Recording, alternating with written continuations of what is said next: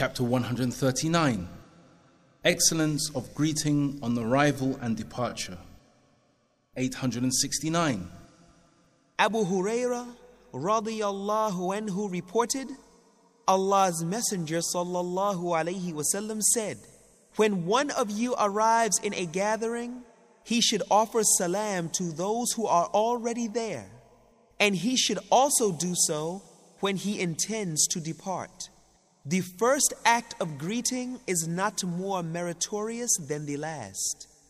Collected by Abu Dawood and At-Tirmidhi. Commentary. We should offer a salam to those sitting in a gathering or on our arrival as well as departure.